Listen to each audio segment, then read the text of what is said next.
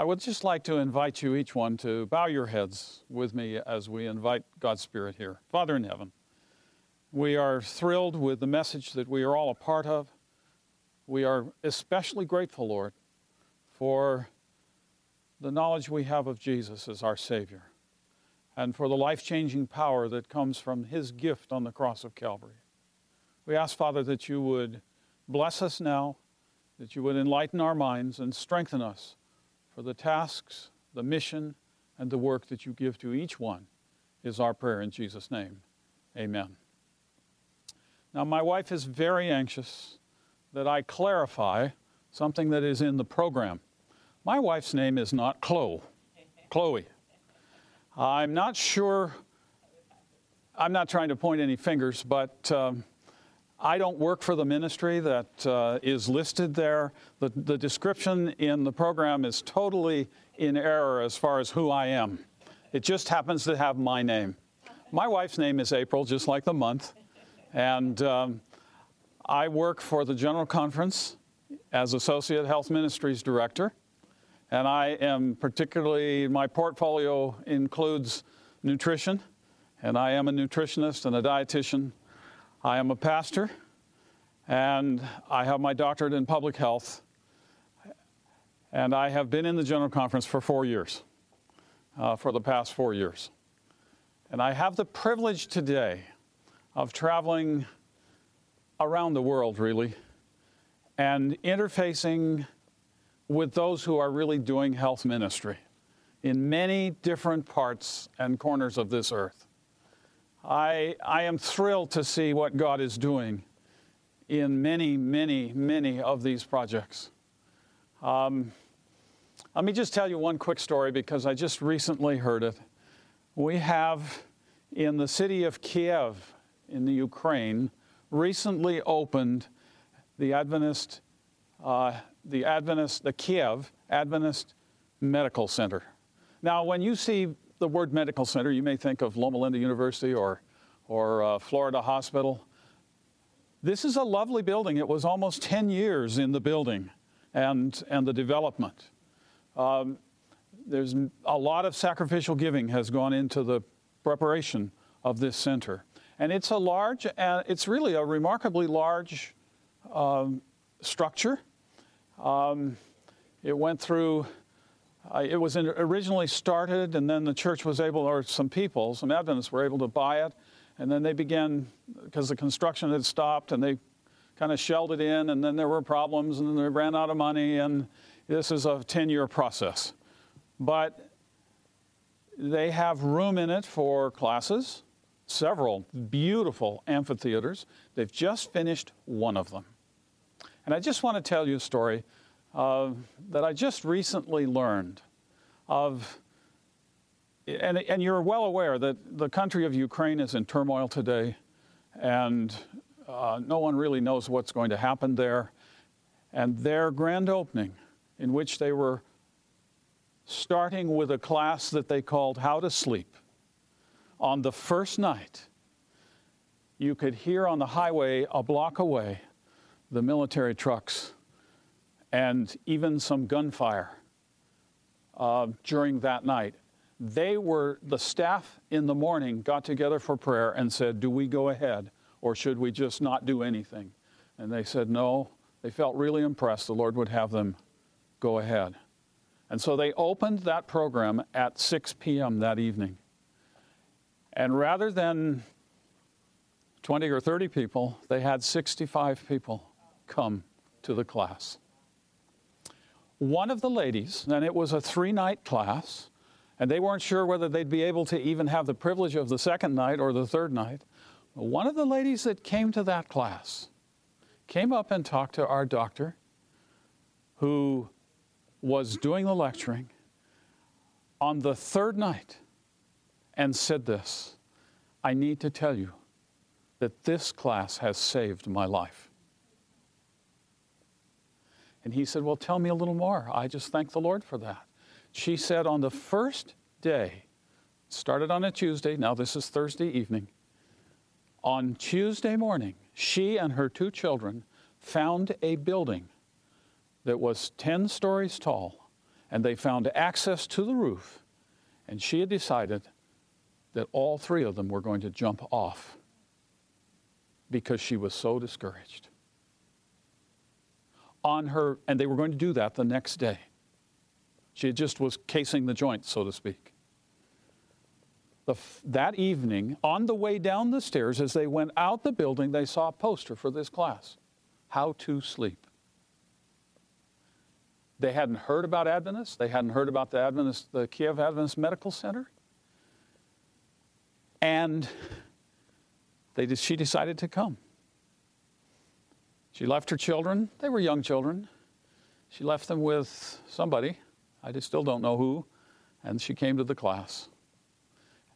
And at the end of that class, she said to herself the first night, I'll do it Thursday. I need to come back tomorrow night. The next night, she said, I'll do it Friday. I need to do it. I need to come back for the last class.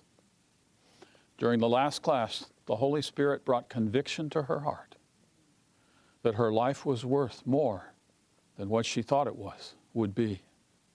And she told the doctor, she said, you have saved my life and the life of my children. And she told him the story. And he sat down with her and he prayed with her, the first time anybody had ever prayed with her in her life. And he invited her to come the next evening to their home, he and his wife, and have a meal. And she happily agreed. And that evening, he offered to study the Bible with her. And what is so thrilling to me is that now, several months later, tomorrow, it is the plan that she will be baptized as a Seventh-day Adventist. God works through these means.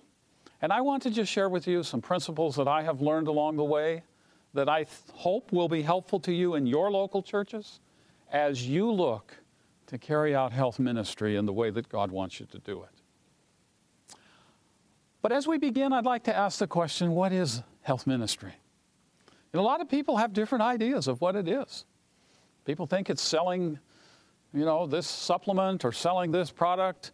Some people think it's taking people for a walk.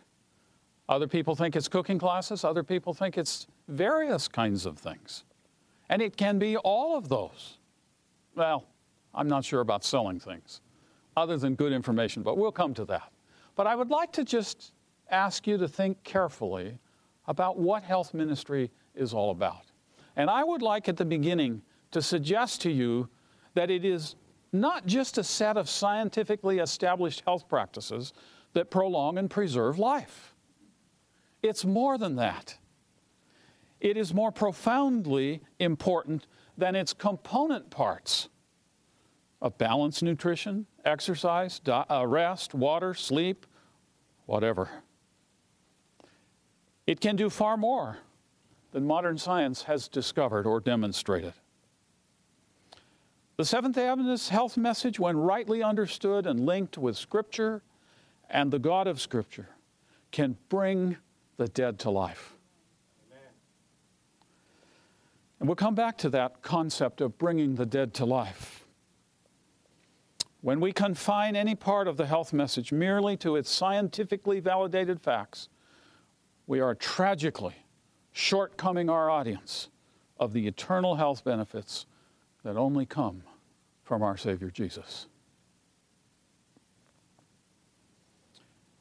And so I would like to, with that as an introduction, I'm going to share with you some broad principles that I believe are very important in carrying out effective health ministry in the local church, actually anywhere. But the first one is that we need to share Jesus as the only effective agent of change. I was a freshly minted health educator. I had my doctorate of public health, and I was invited to come to a large city church to develop in that community a health outreach program that reached out to the community that surrounded the church. It was a very well-to-do community. The Church members initially said, would you please come and live near the church? But there was no way that we could even afford to live anywhere near the church. We located 12 miles away and drove in. I was excited about health ministry. I wanted to share Jesus with the people who came to our programs. Amen. But I didn't know how to do it. I was told by one of my church members that most everybody that would come through the door to the program would be Jewish. And I didn't want to offend them. And so, as I began working in that community, I didn't begin a program with prayer. I made a few veiled references to divine aid. I may have spoken about the Creator in terms of the wonderful creation of the human body and the need to take care of it. But I didn't even finish with a benediction because I was afraid that I would offend those who were coming. They were secular, that's for sure. I'm not sure that very many of them had much interest in spiritual things.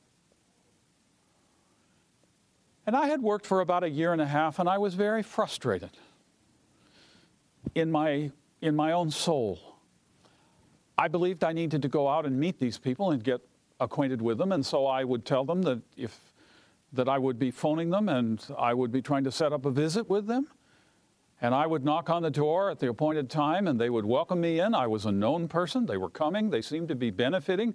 I mean, they seemed to enjoy the programs. But I would ask them questions like, how are you doing physically? And they could tell me about how much better they were feeling. And some of them would tell me passionately about all the improvements that they had felt in their own lives. And I thought, wonderful, praise the Lord. I'd ask them how they were doing emotionally.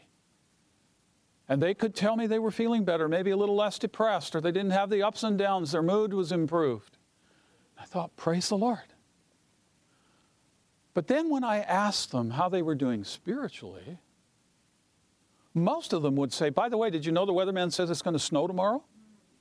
Or who do you think is going to win the ball game tomorrow night?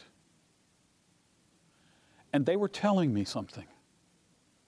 They were telling me they were not comfortable in talking to me about spiritual things. They may not have been comfortable at all, but they certainly weren't comfortable in talking to me about them. And it really, really frustrated me. And I tried many different ways, but I still offered the programs in the same way. Then one day, an old family friend, who was probably about my age at that time, but I thought he was really old, had just retired, and he was traveling around the country, and he called me up and he said, could I come and spend a couple of days with you? Well, he spent about 4 or 5 days, and we were happy to have him. We had known him for many years and had looked up to him. And he wasn't a trained health educator, but in his stay there, I invited him to come with me on some visits, and he saw what was going on. And he came to some of the programs, and he saw what was going on there. And as we were driving in the car together, I bared my soul, and I said, I'm really frustrated. This is not what I had counted on. I have these visits, and you see what the response is. They're warm. They ask me questions about diet. They ask me questions about exercise. They see me as somebody that has something to share with them. They keep coming back to our programs. But when I try and talk to them about spiritual things, nothing happens. He didn't say much. He said he's noticed that. On the last morning, he said he'd like to talk with me for a few minutes, and I knew he was leaving. And so we sat down together, and he said this to me that I have never forgotten. He said, Fred, I hear your frustration. I've seen it in your face. I hear your heart cry. But I would just like to share one word of counsel with you. He said, if you don't identify yourself as a spiritual person, you will never accomplish what God has called you to do. And I said to him, but I love the Lord. He said, I know you do. He said, you preach on Sabbath morning, and no one questions it. Everybody knows. But he said, in your health programs, they don't see you as a spiritual person. I said, but how can I change that? He said, Fred, I'm not a health educator. But he said, I'd make a suggestion. He said, I think you ought to start with a little prayer and maybe just a spiritual thought from the Bible. He said, it doesn't have to be very long. And then it was time for him to leave, and he left me very, somewhat encouraged, but very confused as to how I could identify myself as a spiritual person. I had to get down on my knees, and I said, Lord, what do I do? I could see maybe starting with a brief prayer, but how would I speak to people at a nutrition class about the Bible? And I struggled and wrestled for weeks in my own soul as to how I could identify myself as a spiritual person. Our programs were going on. And finally one day the Lord brought conviction to me that the following night when we started the cooking class, the following night, it was an ongoing cooking class, that on that night we were going to be talking about sugar or desserts. And I was going to talk a little bit about sugar. That was the night I had to identify myself as a spiritual person. And I didn't have much peace in my soul. And I kept saying, Lord, how do I do it? And I still can remember the next day saying, what am I going to say? How am I going to begin this class? And in the afternoon, the Lord, I think, impressed me with a couple of passages in the book of Proverbs. Now, that's not New Testament, so the Jews shouldn't be too offended. And it was the King Solomon and his writings, and the passages had to do with using sweetness moderately and the danger of too much sweetness. I didn't go into the nutritional part of it. So that evening, with a great deal of fear and trepidation, I opened my Bible, and in probably about 3 minutes, if I remember right, I read those passages, made a few short comments as an introduction to the topic of the evening, asked people to bow their heads, and had a brief prayer.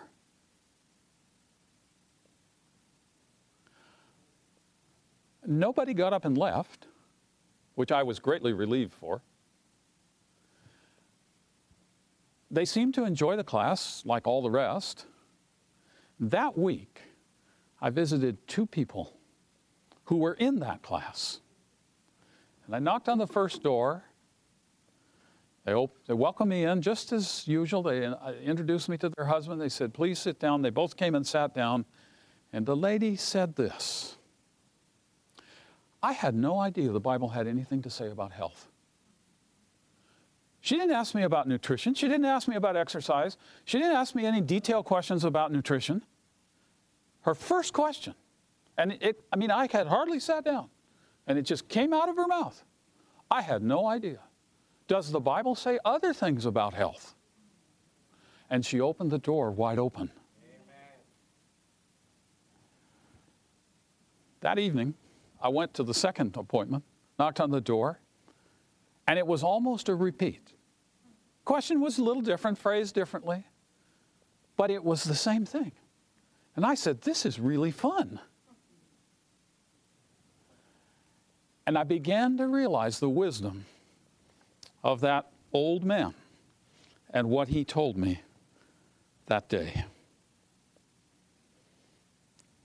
You know, sometimes I think we misunderstand that term disinterested benevolence. Sometimes we think it's that we just do good things and somehow people are just going to flock in. Nothing wrong with doing good things. But I think disinterested benevolence does not mean that we don't share our faith. I think it means that we don't do it in a way that is offensive. I think we're often also confused a little bit and fearful, as I was way back then. I was confused between sharing doctrine and sharing Jesus. Now, Jesus and doctrine are closely integrated. Please don't misunderstand me. But sometimes, and I've seen this happen, especially now as I go and visit classes that other people are doing, and they try to have a little devotional, and somebody spends 30 minutes preaching a sermon on something that's unrelated to what they're talking about that evening for the class. I've seen pastors dust off old sermons on the Sabbath or on the state of the dead and try and preach it to a health class.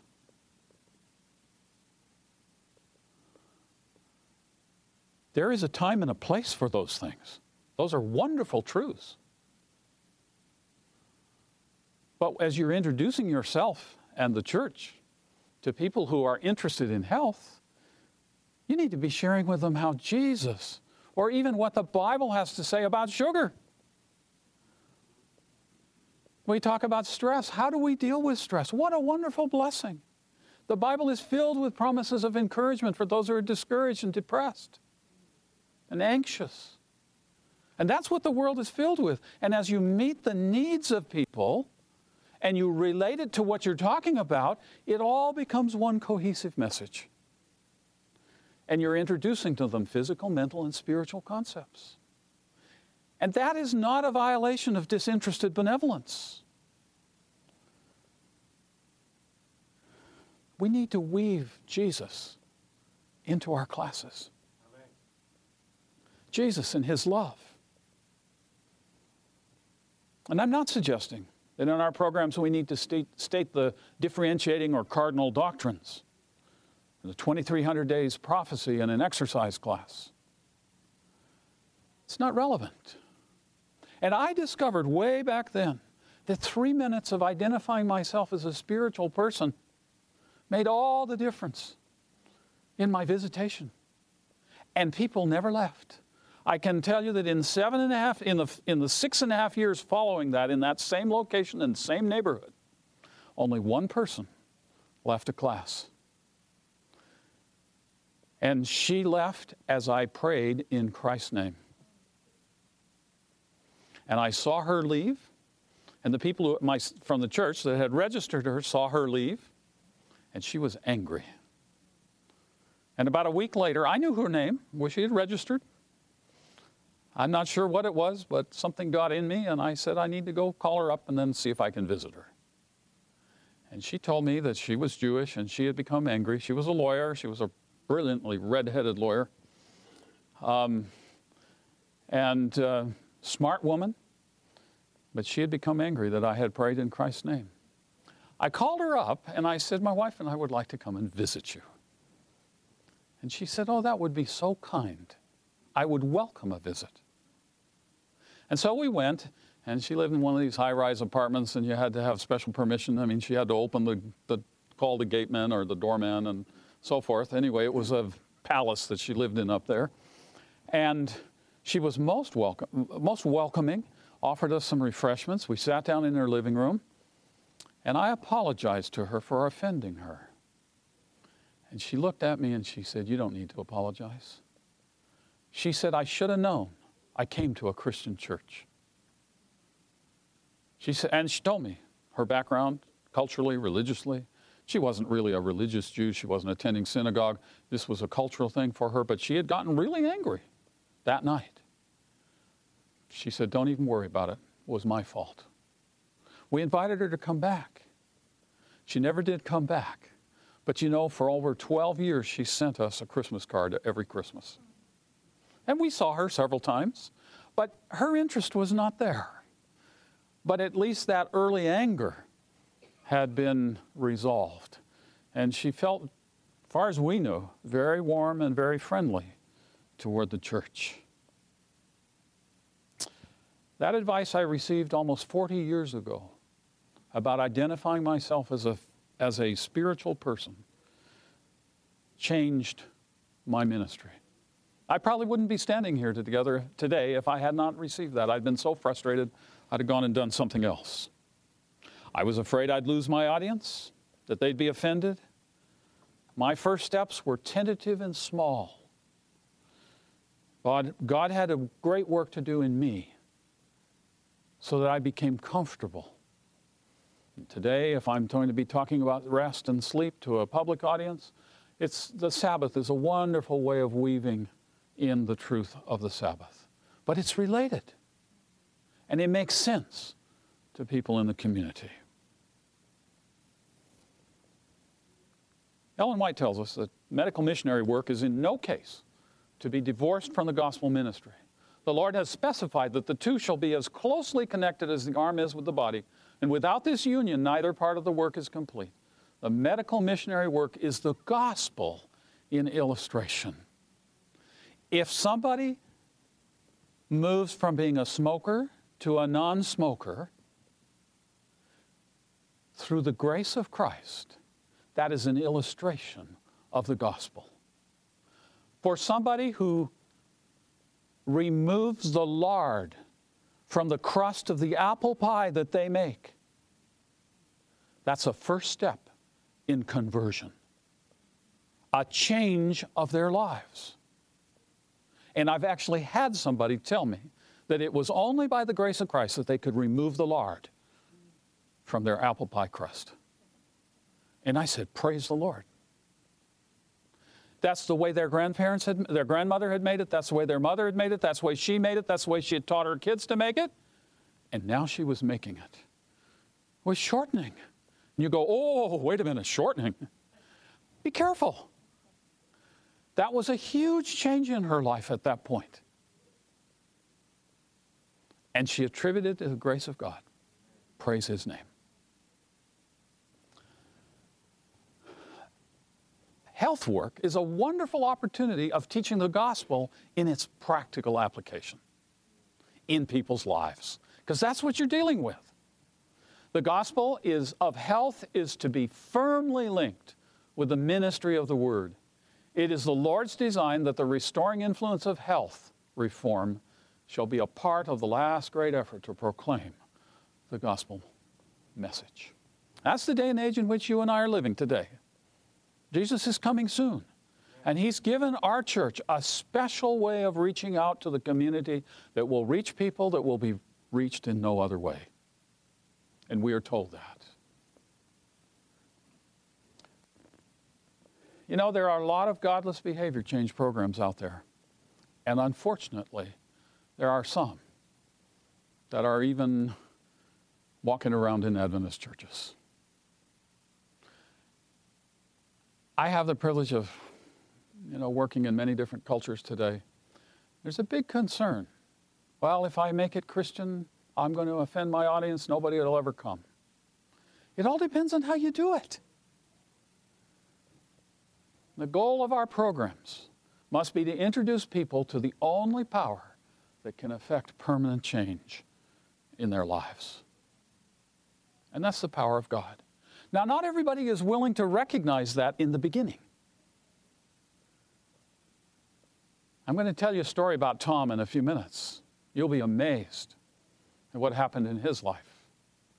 But he was unwilling to accept the concept that not only that he needed God, let alone that God did exist and was interested in helping him stop smoking. In Ephesians 2, verses 1 to 3, we find a very clear description of those who come to our classes. And maybe if the shoes fit, a little bit of us too. Actually, it describes all of us. And you He made alive, who were dead in trespasses and sins, in which you once walked according to the course of this world, according to the prince of the power of the air, the spirit who now works in the sons of disobedience, among whom also we all once conducted ourselves in the lusts of our flesh, fulfilling the desires of the flesh and of the mind, and were by nature children of wrath, just as the others. Sometimes I've said that verse describes us all as being devilish, dead, disobedient, and depraved. And that's in many ways apt description of humanity today, especially humanity without God. And so I have a picture of John. John is dead. What can we do for John in a health program? Think about it. Should we set a good example for John? You know, maybe we should model good exercise. We should eat right around him. We should show him that you don't smoke. And we should avoid depressive speech and attitudes. Is that going to bring John to life? It will not. But maybe we should educate him about the portion control and the problem of obesity today, the importance of avoiding trans fats, the dangers of cheese, stress management, depression recovery. Will that bring John to life? It will not. Should we give him encouragement? We can say, you can do it, John. Don't give up now. This is important. I remember being in a class once recently, I heard somebody say, it's very painful now, but you'll be glad when you get over it. Well, that may actually be true. No time to be discouraged, John. Will that bring John back to life? It won't. Maybe we should provide him a better environment. We can remove him from all the bad environment in which he lives. We can take him to a lifestyle center. Put him in with other successful people. Surround him with positive role models. Create an encouraging setting where he can make these important changes that he wants to make. Will that bring him back to life? No, it won't. These things do not bring the dead back to life. We can set all the examples we want, do all the good education, provide the encouragement, even the best environment. And if any of you are involved in Lifestyle Center, don't leave here thinking I don't believe they can be effective. I spent 10 years of my life in a Lifestyle Center. Had wonderful experiences. But Lifestyle Centers do not bring people back to life. The next 3 verses in the same chapter of Ephesians 2, I think really brings the point home. But God, who is rich in mercy, because of his great love with which he loved us, even when we were dead in trespasses, made us alive together with Christ. By grace you have been saved, and raised us up together, and made us sit together in the heavenly places in Christ Jesus. Amen. About a year ago now, I was reading in my devotions. You know, sometimes you read things and it never makes an impression, and then many years later you read it again and you go, wow, was that really there? Well, that was one of these for me. To arouse those spiritually dead, to create new tastes, new motives. That's what we're doing in health ministry. New tastes, new motives. Requires as great an outlay of power as to raise one from physical death. Isn't that amazing? It is indeed giving life to the dead to convert the sinner from the error of his ways. And so I'd like to suggest to you this afternoon, you know, we pray for the sick.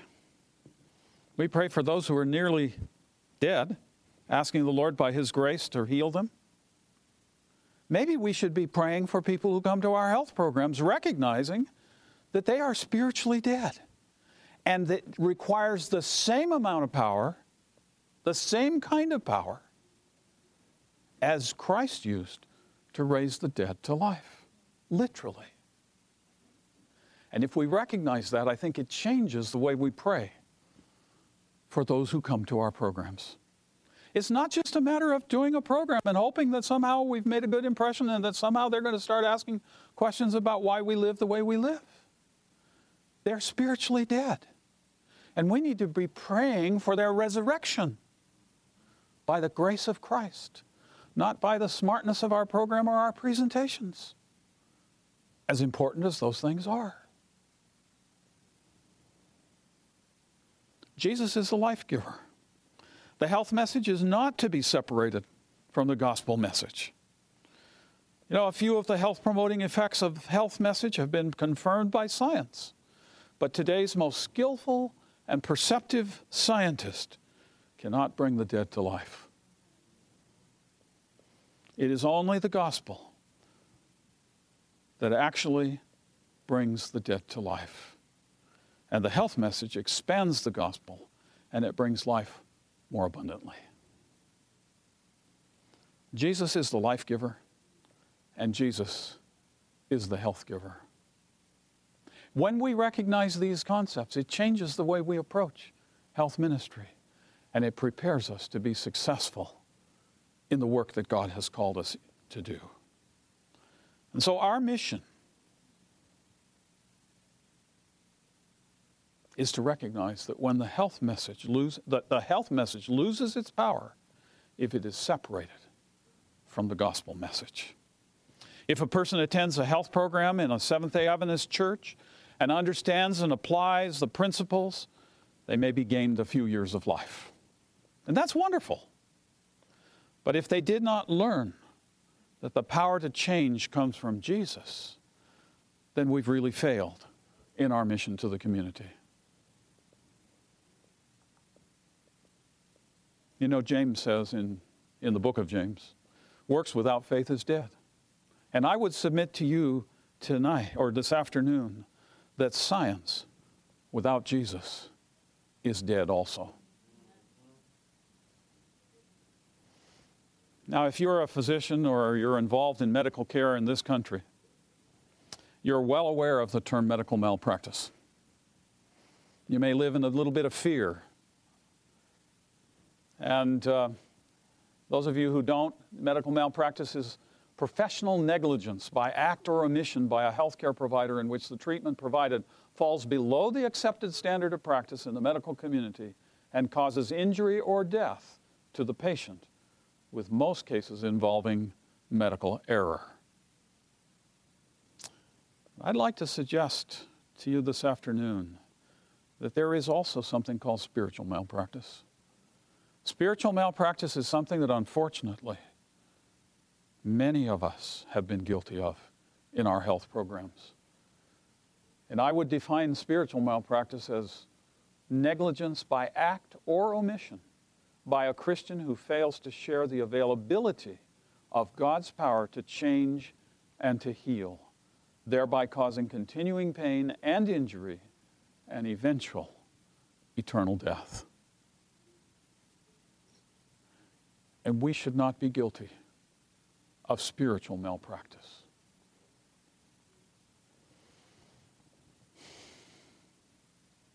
As a health educator, I have often talked to many, many people of all walks of life, wondering, should we do a health program or an evangelistic program? And I don't think it's a one or the other. I think we are called to do health evangelism. Amen. Now, we might ask the question, which is more important? Is health? Well, the benefits are temporary, but the person dies anyway at some point. We all do, as long as Christ hasn't returned. Well, what about evangelism? Well, its benefits, when accepted, are eternal, and it really doesn't matter if you die. So I hope you begin to see the foundational importance of making sure that we share Jesus as that agent of change that is available for people to choose in their lives that they too might become better people, new creatures, if you will, that they can be restored to life through the grace and power of our Savior Jesus. We should ever remember that the object of the medical missionary work is to point sin-sick men and women to the man of Calvary who takes away the sin of the world. That's what the object of health ministry is all about, is to point them to Jesus. And if we fail to do that, we failed in our mission.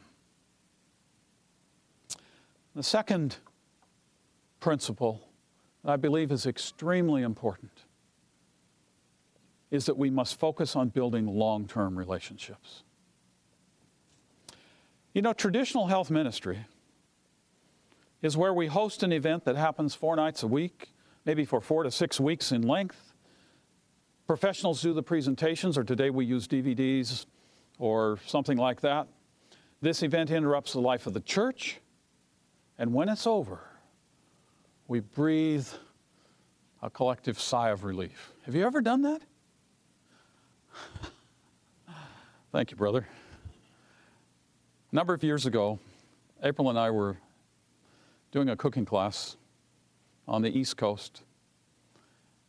Whoever in the local church was appointed the responsibilities of publicizing it had done an extremely good job, because we ended up with 300 people in our cooking class, a little over 300, when we thought we'd get about 80 to 90. Now, those of you who have done cooking classes know how much work that is. So we worked hard. And there were some people in the church who came every night. There were two senior ladies who came to wash dishes. They said, we can't do anything but wash dishes. Oh, I said, that would be wonderful. So every night after the class they came. On the last night, everybody had left. We'd said our goodbyes to everybody that had come. It had been, from numerical standpoint, a very successful class, but we were making friends with people, and they were asking all kinds of questions, and we were getting excited about the potential, and some of the church members were too. They had all gone. I was carrying a tray of dishes to the sink to be washed, and these 2 ladies did not know I was coming.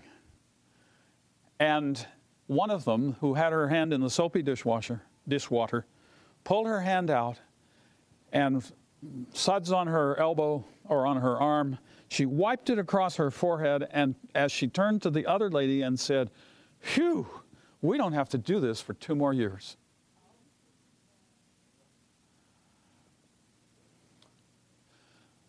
That was a pivotal moment in my ministry. From all intents and purposes, we'd had a very successful class.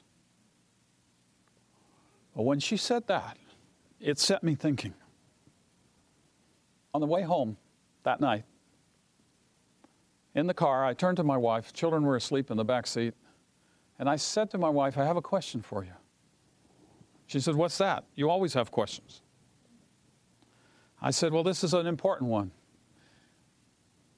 When we were first getting acquainted, we'd had several dates in college. If I had come to you and said one evening, April, I really, really like you, and I'm looking forward to getting better acquainted with you. But I have papers to write, I have exams to prepare for, and so do you.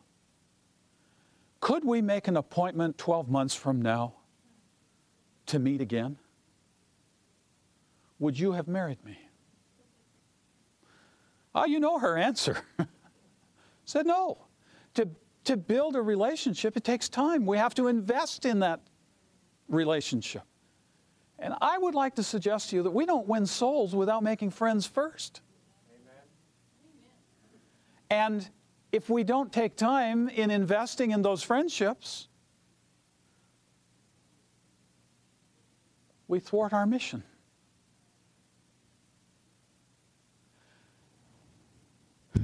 Here we were, just beginning to make friends with these people. And these 2 ladies, bless their heart, they were wonderful ladies. They had been so helpful during our entire class. But they said, we don't have to do it for 2 more years. When we make friends, begin to make friends, and then drop them, and then try to revive them again, it's even harder. And so we need to find some way of continually building long-term relationships. Today, free time status has changed. 20 to 40 years ago, people had more free time. You agree with that? Just look at it. There's data that supports that too. A program that convenes 20 or more times in 4 to 6 weeks actually excludes a majority of people in your community. And when we do, we attract primarily the retired, the unemployed, or the socially unique. Now, there are exceptions, and we're grateful for that, but they're rare. But you know, many, many years ago in the book Evangelism, Ellen White spoke about this very issue. For she wrote, for years, light has been given upon this point, showing the necessity of following up an interest that has been raised, and in no case leaving it until all have decided that lean toward the truth and have experienced the conversion necessary for baptism and united with some church or formed one themselves. Now that's in the context of the evangelist, but I think it equally applies in the context of the health evangelist. We do things very episodically, you know, and we wear ourselves out, and we have no strength. We don't have enough staff. We don't have enough people, team members. And so we begin to make friends, and then we hope we can revive those a year later or 2 years later. And it doesn't work that way. And so I would like to suggest to you that we need a paradigm shift in our thinking. That we need to begin thinking about what I call low-intensity, high-impact programs. Those that have continual influence in the community from month to month or year to year. They tend not to wear out the talent pool of the church members, and they don't wear out the attendees. And they maximize the church-community interface when they're done properly, and they can be conducted in any church, in any community, irregardless of the talent mix. At lunch today, I was thrilled. Was unaware of this. But you know, that's one of the wonderful things. The Lord never speaks to one person only. He speaks to people around the globe. But at lunch today, I discovered as I was sitting at the table that there was a lady there who has done a once-a-month cooking class for 27 years. Now, that's amazing commitment. Ruth, you can talk to her afterwards if you want to know more about it. More than 20 years ago, I became impressed that rather than, and it began, that thinking began after this lady went, phew, we don't have to do it for 2 more years. I said, wait a minute, what's wrong here? We were worn out. They were worn out. And the people in the class were worn out. And it was probably about 25 years ago now that I was a conference health ministries director, and there was this dying church. It was in a dying logging community, ex-logging community. High school was nearly, the church school had disappeared. The church had almost disappeared. There were only about 7 people attending church in our church, where they used to have well over 100, a thriving church. And they said, we want to do something for the community. And we want to do a cooking class. And when I went down to visit them, I discovered that they were both in their mid-70s. And I thought, a cooking class? They said, what can we do? And I suggested to them maybe they do a once-a-month little vegetarian supper. I don't have time to tell you all the things that the Lord did through those 2 ladies and the rest of their team. But in that dying community, over a 10-year period of time, that church went from 7 members to almost 85 members. And everyone who joined that church had come to the Vegetarian Supper Club. And at that club, they had served a simple supper. People love to eat.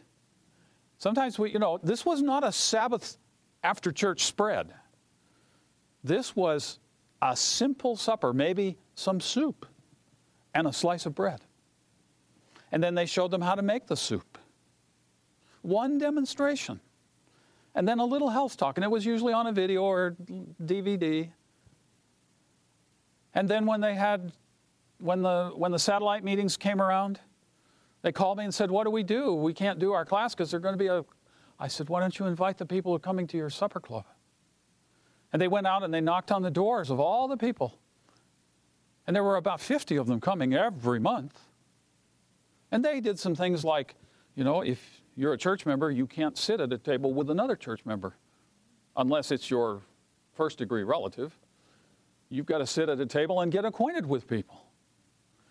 And started in the fellowship hall down in the basement of their church. They had to go to the high school because so many people wanted to come. They went out and invited people to this satellite meeting. Said, we're not going to have a class, but you're welcome to come. We're going to be having these meetings. They're going to start at this date. They gave them a little card that had the information about it. When the satellite meetings were over, 18 people had made a decision for Jesus Christ. They went, in a matter of 6 months, from 7 people to 29 members baptized. And it continued for 10 years. Or actually, it continued for longer than 10 years. But in 10 years, they had about 85 people. So, don't become weary in well-doing, but don't try to do more than you can do. Now, there are many other things you can do. You don't have to do vegetarian supper clubs. I'm aware of, my wife and I began one before this little church began theirs, in the church where we were serving at that time. And they have been doing it for almost 30 years now, once a month. And you say, well, 12 times a year? No, not quite. We found, at least in our culture in the U.S., that between Thanksgiving and New Year's is almost impossible. Too many things are going on. And sometimes in August, July, August, either the weather doesn't cooperate or you've got some ball game or something that's a community event, and this is especially true in smaller towns where you need to be very sensitive to the culture of the town and what's going on. You know, in a big city, there's so many things that conflict with schedules, you can do almost anything you want when you want to do it, because it's always there's going to be something that you're interrupting, and people expect that. But when you're in a little town, that's a little different, and you need to be sensitive to that. But, you know, it's 10 times a year on an ongoing basis. Anyway, we need to really look at some more low-intensity programs. Now, that doesn't mean we can't do a CHIP program or can't do a whatever program you wish to do that's a little more intense, but you need to follow it up. You need to follow it up, something regular, so you continue to make those friendships and grow those friendships. It is through the social relations that Christianity comes in contact with the world. Social relations, sanctified by the Spirit of Christ, must be improved in bringing souls to the Savior. You know, individual needs matter. When we look at Scripture, we see that the message of Jesus speaks to individual needs. There was one sheep out of 100 that got individual attention. There was one coin out of many. There was one blind man in a crowd. There was one planet out of billions. And we live on that planet. Small deeds are important. The widow's mite, the cup of cold water, a visit with a prisoner, a meal to relieve hunger, all play their role in building friendships for the kingdom. We need to recognize that health ministry is a process, it's not an event. And too often, we see it as an event. We are going to do such and such, and we can check it off on the reports to wherever. That's not what it's all about. It's a process of ministry. And we must have structured follow-up activities. Okay, I need to speed up here. The next point is that we need to love people more than we do the health principles. Now you may say, wait a minute, what are you talking about? You know, Adventists are very interesting. I was recently in Brazil, in São Paulo, teaching in just an amazing place. 23 years now, they've had a beautiful center, retreat center. They can house 350 people and feed them all at the same time. They have classrooms and it's dedicated to training people for health ministry. I had no idea it existed. They had a health summit, and they had so many people responded that they called me and they said, can you stay for can you double the time you're coming? Because we're going to take one group through, 350, and then we're going to take another group through of 350. So it was over 2 weekends, and in the middle of the week it changed. But I was talking about this very principle there, and after the class, a lady came up to me in tears. She could hardly hold herself together. And she said, I'm a new member. I've been a member of your church for four months. And I wanted to learn about health. And she said, I want you to know that I was going to leave after your lecture. My bag is all packed, and I have a taxi coming to pick me up. But she said, I think I'm going to stay. I said, well, tell me what happened. She said, this is all through a translator. She said, this morning in the breakfast line, somebody tapped me on the shoulder. And I turned around, and this person looked me in my face, put her finger in my face, and said, if you're going to represent Jesus, you need to lose more weight. She said, since I have come in contact with the Adventist Church, I've lost 90 pounds, and it's still coming off. She said, thank you for telling the story. And I'm going to tell you that story now, because it breaks my heart. It needs to break your heart, and you need to realize how sometimes our words and attitudes affect people. I was in a church, won't tell you where, and I preached a sermon on health. It was here in North America. It was in a conference that I had worked in for many years. I knew the church well.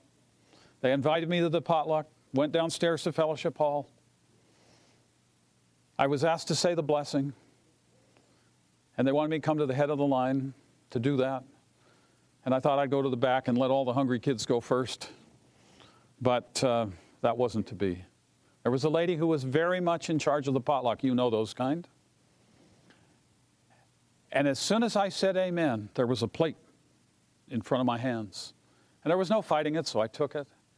And as I grabbed that plate, this lady, in a voice that everybody in the entire fellowship hall heard clearly, she said with her bony finger, that dish has real cheese in it.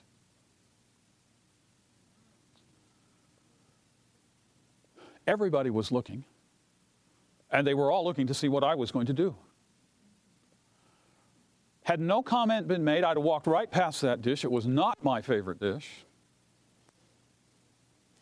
And I breathed a quick prayer, said, Lord, what do I do? And I took one small spoonful of it, and when I did, she went, oh!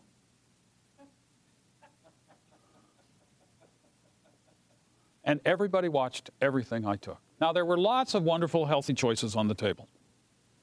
And I had plenty to eat, went to the table, had a nice time of fellowship. When it was over with, and as I walked out of the fellowship hall into the hallway in the basement of that church, there was a lady standing against the wall with tears coming down her cheeks. No elder, no pastor. I walked over to her and I said, ma'am, is there something I could do to help you?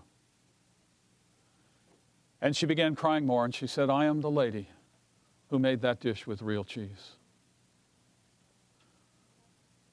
She said, I am so glad you took one spoonful, because I am coming back to this church because you did that. Now, I just praise the Lord. Amen.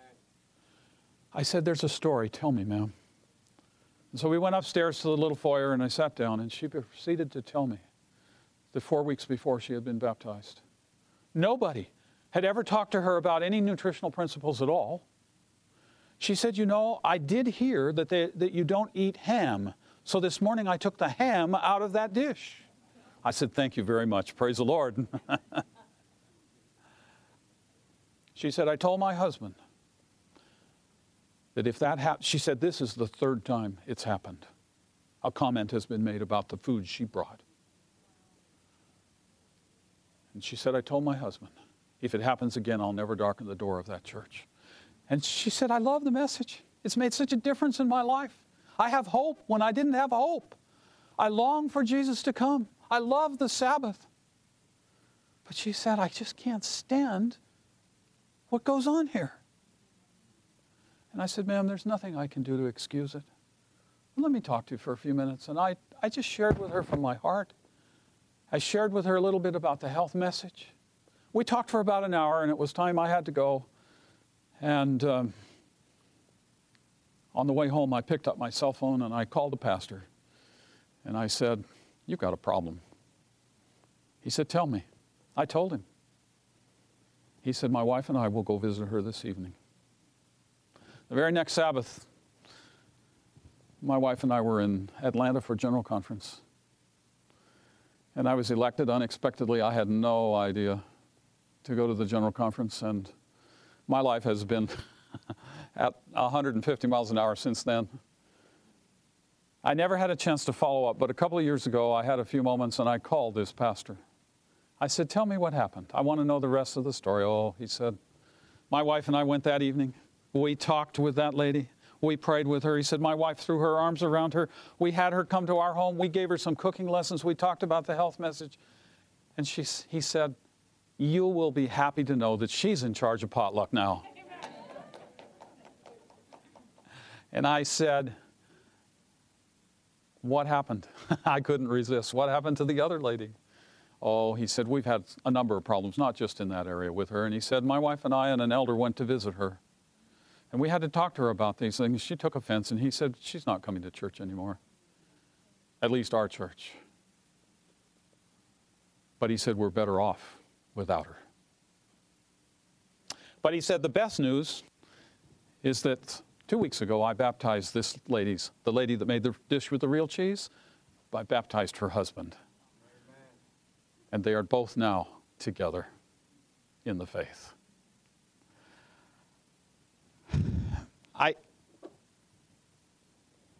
Unfortunately, this kind of problem exists around the world. It existed when Ellen White was alive, and unfortunately will exist. But I want to ask all of you to please become a part of dealing with those issues in a positive way. Don't encourage them. Don't be fanatics. We need to love people more than we do the health message. I love this statement. It's in one of the little pamphlets. It never got into the other publications. But Ellen White said, we don't make the health reform an iron bedstead, cutting people off or stretching them out to fit it. One person cannot be a standard for everybody else. What we want is a little sprinkling of good common sense. Amen. Don't be extremists. If you err, it would be better to err on the side of the people than on the side where you cannot reach them. That lady was almost at the point of not being reached. I mean, she had been reached, but she was being driven away. The lady in Brazil was driven away by that finger in her face. We need to love people. Now, I love the health message. I love the principles of the health message. Don't leave here saying that I don't. Please. But we need to love people more than we love the health principles. Just the last sentence there. These extremists do more harm in a few months than they can undo in a lifetime. They are engaged in a work which Satan loves to see go on. And that's why we see what we see in some of our churches. It's inspired by the devil. I love this statement. Councils on Health, page 449. Let them find out what constitutes true health reform and teach its principles, both by precept and by a quiet, consistent example. We don't have to shout it from the rooftops. Somebody wrote me just this week and said, and this is tongue-in-cheek, and I understand it, and you will too. They said, it's very easy to tell who is a vegan. You only have to listen to them for 3 minutes, and they'll tell you 10 times. Now, we chuckle.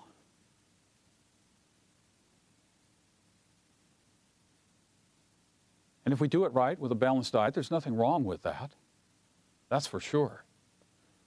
Probably has more and more of the weight of more and more evidence on that side. but I'm talking about an attitude, a prickly attitude. And people don't like to hear that. But it's not just that they don't like it. It's that it drives them away. And we mustn't do that. Next principle, just for a moment. Let's spend a few moments. It's best to do our programs in our local churches, wherever it's possible. And we're counsels on diets and foods, 470 in every place where a church has been established. Let the church members walk humbly before God and let them seek to enlighten the people with health reform principles. Medical missionary work is to occupy a rightful place as it ever should have done in every church in our land. There are many advantages to doing it in the church. The church is the Christian's home. The church supports, and when we do it there, it supports the wise use of the resources that we have. So often sometimes we think, that we'd better off to go to a local hotel and rent a room or a public hall. If we're going to bring them to the church, we still have to bring them to church at some point. And we can make friends with them in the church. In that church I mentioned earlier, that had a large Jewish neighborhood, I had an elder come to me and say at the very beginning, you're going to have to go down and rent a room in the Sheraton Hotel. Nobody will come to our church. And I said, but this is health evangelism. You had evangelistic meetings last year. Did you go to the Sheraton? No, he said, we did those in the church. And I said, well, we're going to do them in the church too, our programs. He said, nobody will come. He said, I'll give you 6 months. And he was on my committee. He was a very influential person in that church. But I felt very convicted about that. And I can tell you that over 7 years of working in that community, we had over 4,000 non-Adventists darken the door of that church for health programs of at least 4 nights each. So those 4,000 came at least 4 nights. We did some one-day things too. But they came because we addressed the needs that they had. There are some places where we don't have churches, and that's fine. I understand no fellowship halls, no place for a cooking class. We have to do the best we can.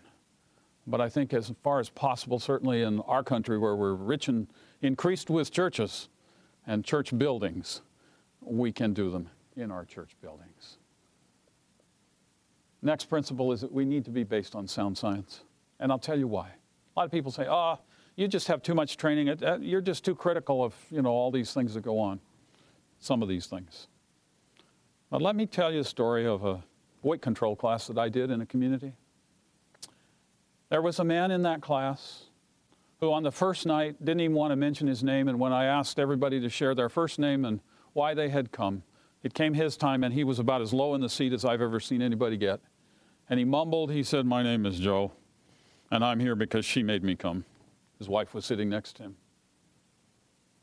I never thought I'd see him again. In fact, he said that the first night, I'm not coming back. I had no idea who he was. But the next night, the next week he was back, and the next week he was back, and the next week he was back. And when the program finished, he came up to me and he said, this has been the most wonderful program I've ever gone to. I thought, well, that's very nice. I said, thank you very much. He was shaking my hand. He said, let me introduce myself to you. He said, you only know me as Joe. I said, yeah, that's right. I'm curious. He said, I'm Dr. Joe so-and-so. I said, really? I'm very glad to meet you. I'm happy to have you in this class. Oh, he said, this is the best class I've come to. Ever been to. I said, well, tell me what branch of medicine, where do you practice, so forth. Turns out he's not only a psychiatrist, he's he specialized in bariatric medicine. And for those of you who don't know about bariatric medicine, those are psychiatrists who specialize in helping people lose weight. He said, I've learned more here than I learned in all of my residency about losing weight. I said, well, praise the Lord. Actually, I said thank you to him. At that point, I wasn't sure where he was spiritually. But I said, praise the Lord in my mind. He said, I have a question for you. Can I refer my patients to your class in the future? I said, absolutely. For the next 5 years, More than half of our weight control class participants came from his practice and his personal referral.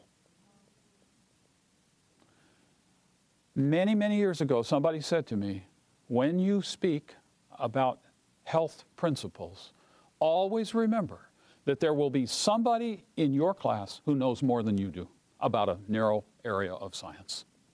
So don't make things up. And I have found that to be true. I got acquainted with Joe. I had the privilege, actually, of baptizing he and his wife several years later. But as I got acquainted with him, he told me many times, he said, I'd have never stayed, I'd have never referred my patients. But he said, you knew what you were talking about. And he said, when you were asked a question that you didn't know about, you said, I don't know, but I'll try and find out the answer. There is a very real reason why we are counseled, and we should make sure that our classes are based upon science. And we find that in Counsels on Health, page 452. It's very clear. If they see that we are intelligent with regard to health, they will be more ready to believe that we are sound in Bible doctrines. When we espouse nutty health stuff, and there's plenty of it out there, we are undermining our ability to teach the Bible. We need to base our programs on sound science. They're extremists, their works and words can be spared, for they do more injury than the wisest and most intelligent men, with the best influence they can exert, can counteract. It is impossible for the best qualified advocates of health reform to fully relieve the minds of the public from the prejudice received through the wrong course of these extremists, and to place the great subject of health reform upon a right basis in the community where these men have figured. And then the last principle I want to share with you is that we need to sell only information, good information, accurate information. We need to avoid conflicts of interest. Every once in a while, I run into somebody and says, oh, I'm going to do health classes, and as I talk to them, I discover that they see it as an opportunity of improving their network marketing or their downline or whatever you call it. My friends, that has no place in our work. We need to be teaching people good information, not selling products. It never works. People see through our motives. You all know the story of Naaman. Wonderful story. We won't take time to go through that, but there is a sad chapter in that story, and that's the story of Gehazi and his greed. Gehazi had conflict of interest. You see, the prophet had sent him down to meet this very important man, and he saw with his own eyes all the wealth that he'd brought with him, and the prophet didn't ask for anything. And when Naaman was healed, word came. I'm sure the prophet and Gehazi knew what had happened.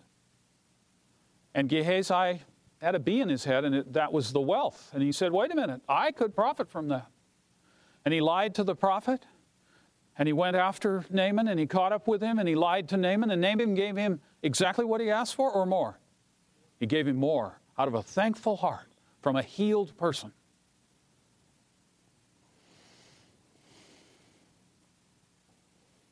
Then Gehazi came back, hid it in his house, and went to the prophet. And the prophet said, where were you? The Lord had showed him. And the leprosy that had been removed from Naaman was inflicted upon Gehazi, and he became a leper. You know, the temptation to sell something to those who are disadvantaged by disease and personally profit from it can be very strong. And there are plenty of products, plenty of organizations that are out there trying to captivate your attention and get you to do that. But it has no place in true health ministry. And I get frustrated when I see unproven health products.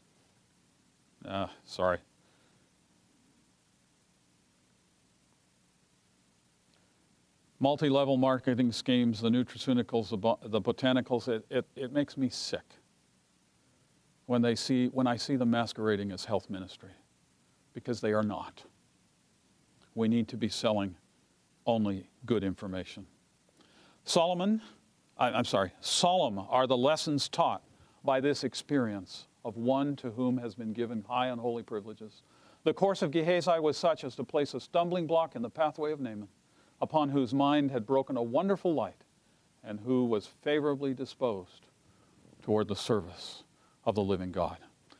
The Bible record makes it clear that Naaman's faith was not shaken by Gehazi's behavior, and I praise the Lord for that.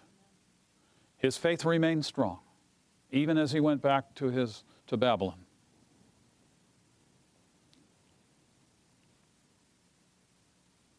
The solution is found in 1 Corinthians 10, verse 33. Not seeking mine own profit, but the profit of many, that they may be saved. Wise, wise Bible counsel. We live in a land of plenty, of huge abundance. And when I think of the enormous amounts that some spend on supplements and nutraceuticals and you name it, I begin to wonder if these things are so necessary for health. If they are so necessary for health, is God relegating the majority of the world who are poor to poor health because they can't afford these things?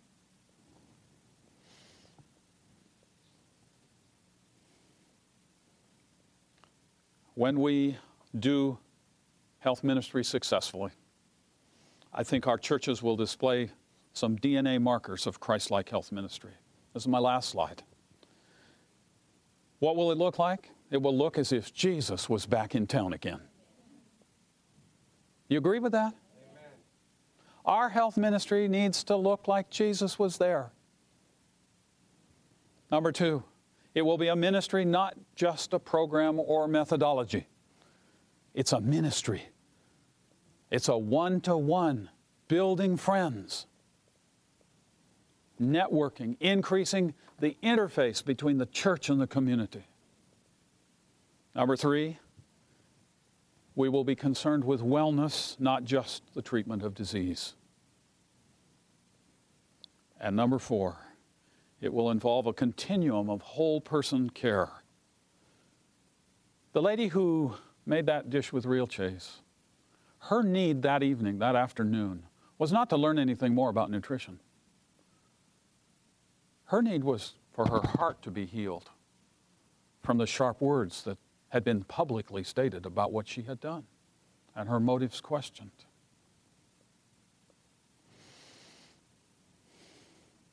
You hear the term comprehensive health ministry more and more, and that's what we've been talking about today. A ministry that reaches out and meets the needs of people in a way that draws them to our Savior Jesus. Amen. May God strengthen and bless each one of you as you go back to your churches, as you lead out in various activities, as you have opportunity to provide counsel and wisdom. Let's make sure we're doing Christ's work, Christ's way, so that we can have His full blessing and see the results that He desires in doing His work, His way, in these last days of Earth's history. That's my prayer for each one of you. Let's bow our heads. Father in heaven, we are grateful to you for the many blessings you give to us. We thank you for this health message, for its beauty, for its balance, for its soundness. But most of all, we praise you that as we seek to present it through your grace, through your strength, that it will meet people's needs. And then we ask that you would give us the strength, give us the wisdom we need to nurture those friendships for your kingdom, is our prayer in Jesus' name. Amen. This media was produced by Audioverse for ASI, Adventist Layman's Services and Industries. If you would like to learn more about ASI, please visit www.asiministries.org. Or if you would like to listen to more free online sermons, please visit www.audioverse.org.